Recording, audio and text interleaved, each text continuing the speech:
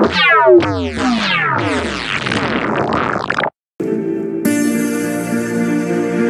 on the full armor of God, so that you can take your stand against the devil's schemes. For our struggles is not against the flesh and blood, but against the rulers, against the authorities, against the powers of this dark world, and against spiritual forces of evil in heavenly realms.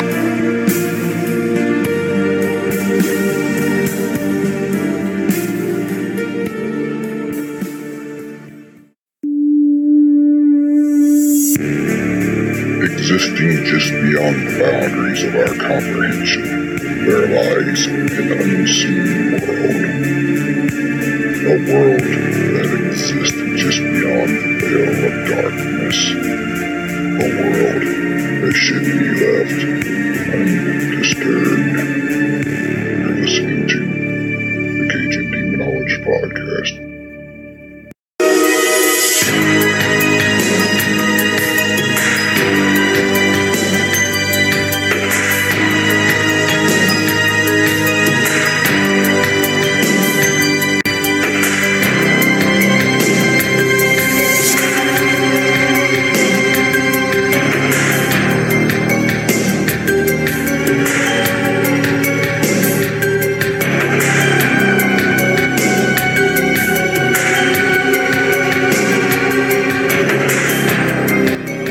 Good afternoon, ladies and gentlemen, and thank you for tuning in to the Cajun Demonologist Podcast. I am your host, Jeremy Leonard, the Cajun Demonologist. I am broadcasting deep within the swamps and the bayous of southern Louisiana. So, in today's episode is going to be very important. We are going to discuss how to properly protect yourself against the forces of evil. Now, this applies in everyday life, or when you are doing a paranormal investigation or communicating with the spiritual world. I feel that this is something that gets taken for granted 98% of the time. People have this misconception that all it takes is for them to simply say, okay, I am going to be protected against any forces of evil or any spirits that wish harm upon me, and it will be so. However, this couldn't be further from the truth.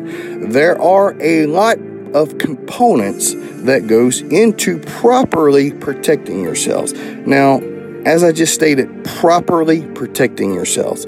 Protecting yourselves as a blanket or an overlay is one thing. However, properly protecting yourselves so that evil spirits cannot, one, get inside your mind and manipulate you, and number two, so that they cannot inflict any kind of physical, emotional, or psychological harm against you. In order for this to take place, there are certain components that must be made, and that is what we are going to get into today.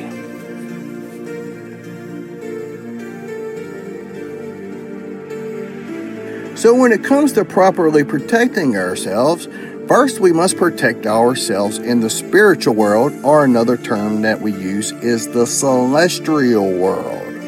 See, we live in the terrestrial world, which is the physical world. The celestial world is the spirit world, or the realm that we cannot physically see from the physical world. Now, let's compare the two. The celestial world is so much larger than the terrestrial world in which we live in. We are nothing more than a grain of sand on a beach compared to the celestial world. Now, everything that happens in the celestial world will affect the terrestrial world, or the physical world in which we live in, okay? There's kind of a term for it. It's called what is done on earth shall be done in heaven, okay? Now, that's just an overlay statement for the time being. So, the first thing that we must do is protect ourselves in the celestial or the spiritual world first, before we do anything else. Now, I call this wearing the armor of God, okay? So, think about this. Let's use the term spiritual warrior, All right, when you think the word spiritual warrior, what do you visualize? A knight in shining armor, or a soldier getting ready to go into combat? Look at it this way. Every Sunday during football season, when you watch a football game, they dress properly for the occasion, right? So the first thing we must do is prepare ourselves for battle. Now, we must dress for the occasion, okay? So the way that I do it is I think of a Roman soldier, okay, in the armor that he wears. He wears a belt, which his sword is connected to. He wears a helmet. He wears a breastplate. He wears shin guards, okay? These are all components that will protect his body from any blow that he may come across when engaging in battle. So we must think of it in that sense. So we are going to dissect this in detail. So the first step, which is one of the most important steps, is, see, we live in the physical world, which means that we rely on our senses. That is also connected to the physical world, such as touch, sight, smell. These are things that we use every single day of our lives. Now, this happens subconsciously. We do not even think about this, but these are traits of living in the physical world. Now, when we talk about the spiritual world, think about this. We are talking about a world that is completely the opposite of living in the physical world. So how do we protect ourselves from something in the spiritual world that we cannot rely on our reflexes to protect us or alert us of any pending danger? So let's use the word itself, the spiritual world. So we must, one, learn how to distinguish between the spiritual world and the physical world. And we must also be able to walk in both the spiritual world and the physical world, okay? So the best way that I can describe this, and I tell this to my students all the time, what part of your existence would you say is purely spiritual? What is the spiritual side of your existence? It is going to be your thoughts. You see, your thoughts is the purely spiritual side of your existence. That's what makes me different than you different than your neighbor, and so on. Now, what most people don't understand is that when we think our thoughts, which is purely spiritual, either consciously or subconsciously, we visualize in our mind everything that we are thinking, whether it is in like watching a movie, it could be words that flash in our mind when we are thinking our thoughts, or images. Okay, so what is happening when we think our thoughts and we visualize or imagine everything that we are thinking? So now we are taking something from a purely spiritual state and transforming it or manifesting it into the physical world in which we live in. You see, the way that we perceive the world is by our very thoughts. And I'll give you a prime example of this. Take a generic flower, for an example. One person will think that it is the most beautiful flower they have ever seen. The person standing beside them may look at them and say, "Flower? That's nothing but a piece of weed. That's no flower. There's nothing beautiful about it." So the point is here, it is all on how we perceive the physical world in which we live in through our thoughts. And we will continue our discussion right after these words from our sponsors.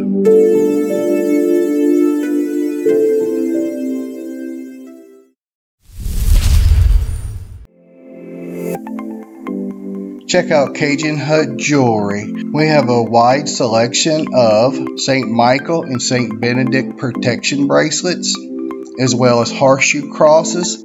Each piece is handmade with you in mind. Check us out at Cajun Hut Jewelry. Find us on Facebook at Cajun Hut Jewelry. Check out our website at CajunHutJewelry.com. Are you wanting to learn spiritual warfare or just curious about the subject? I offer an online, take at your own pace spiritual warfare and demonology 101 course.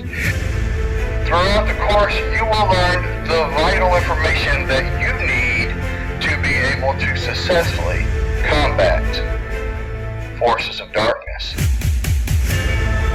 For more information on Demonology 101 Spiritual Warfare, visit my website at jeremyleonard.net.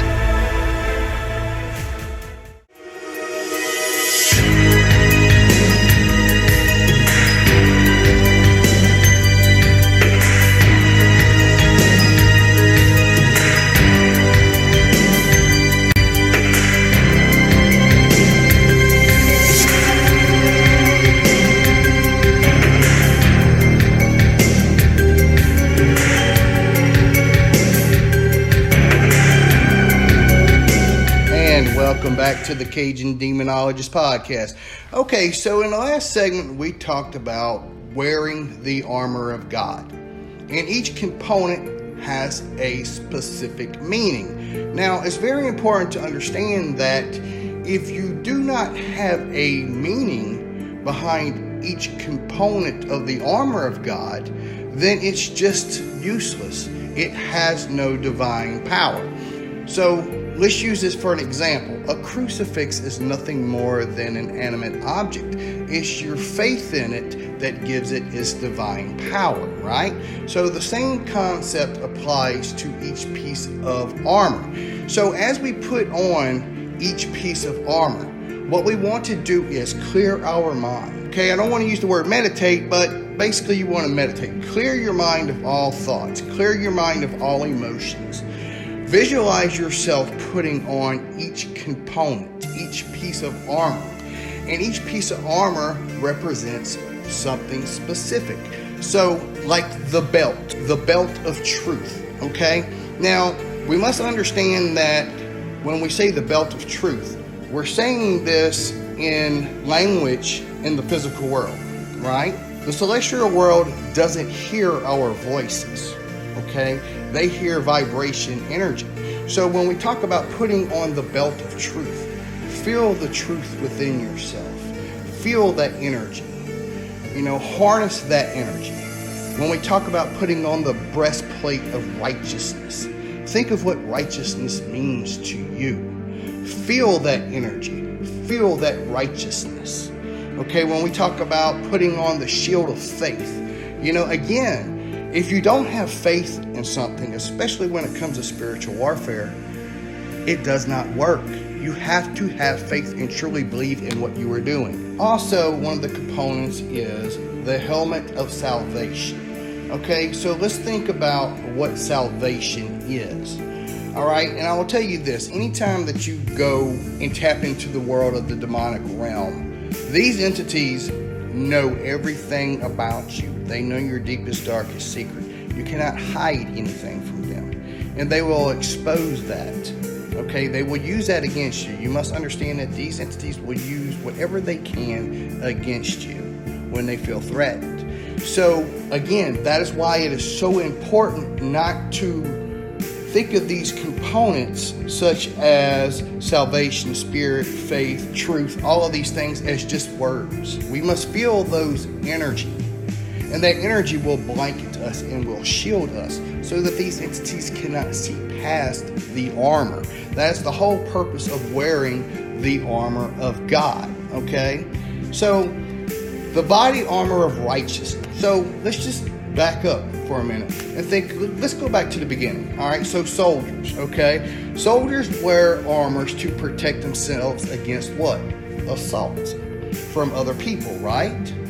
Right. All right, so they do what? They protect that person's vital organs, okay?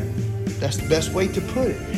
Think of that in a spiritual sense. When you put on the armor of God, You are protecting the vital parts of your body in the physical form from any spiritual wickedness that wish harm upon you. So it's very important to understand this. So let's think about everything that I just said previously. There is a theme to this, and that theme is that anytime you engage in the celestial world, okay, you must learn to separate yourself from the physical world in which we live in.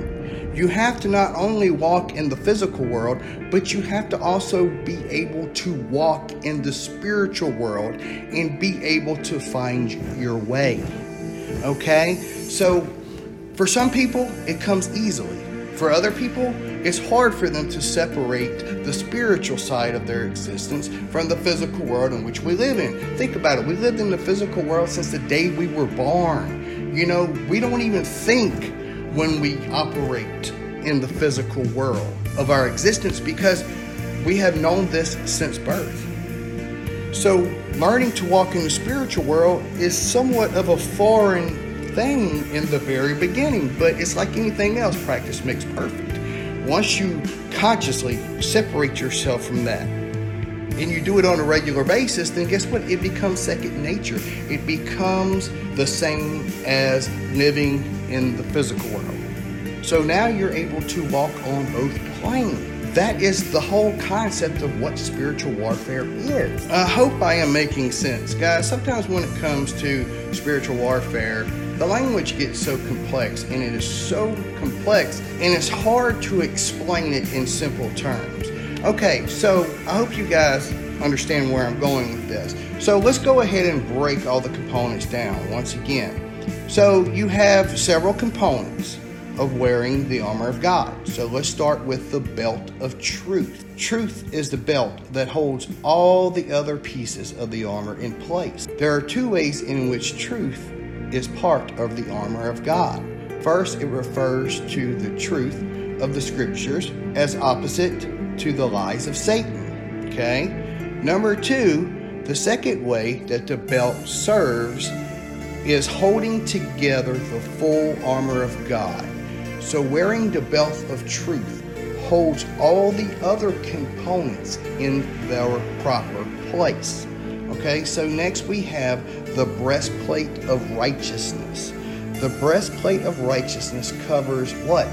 The heart, and it shields your vital organs. Okay, so the breastplate of righteousness is the second most important component to wearing the armor of God, because it is going to protect and shield your vital organs. So think of vital organs in a spiritual sense. Okay? Next, a soldier is no good if he doesn't have a good pair of shoes, right? Right. Soldiers march. So when it comes to a soldier marching into battle, they must have comfortable shoes.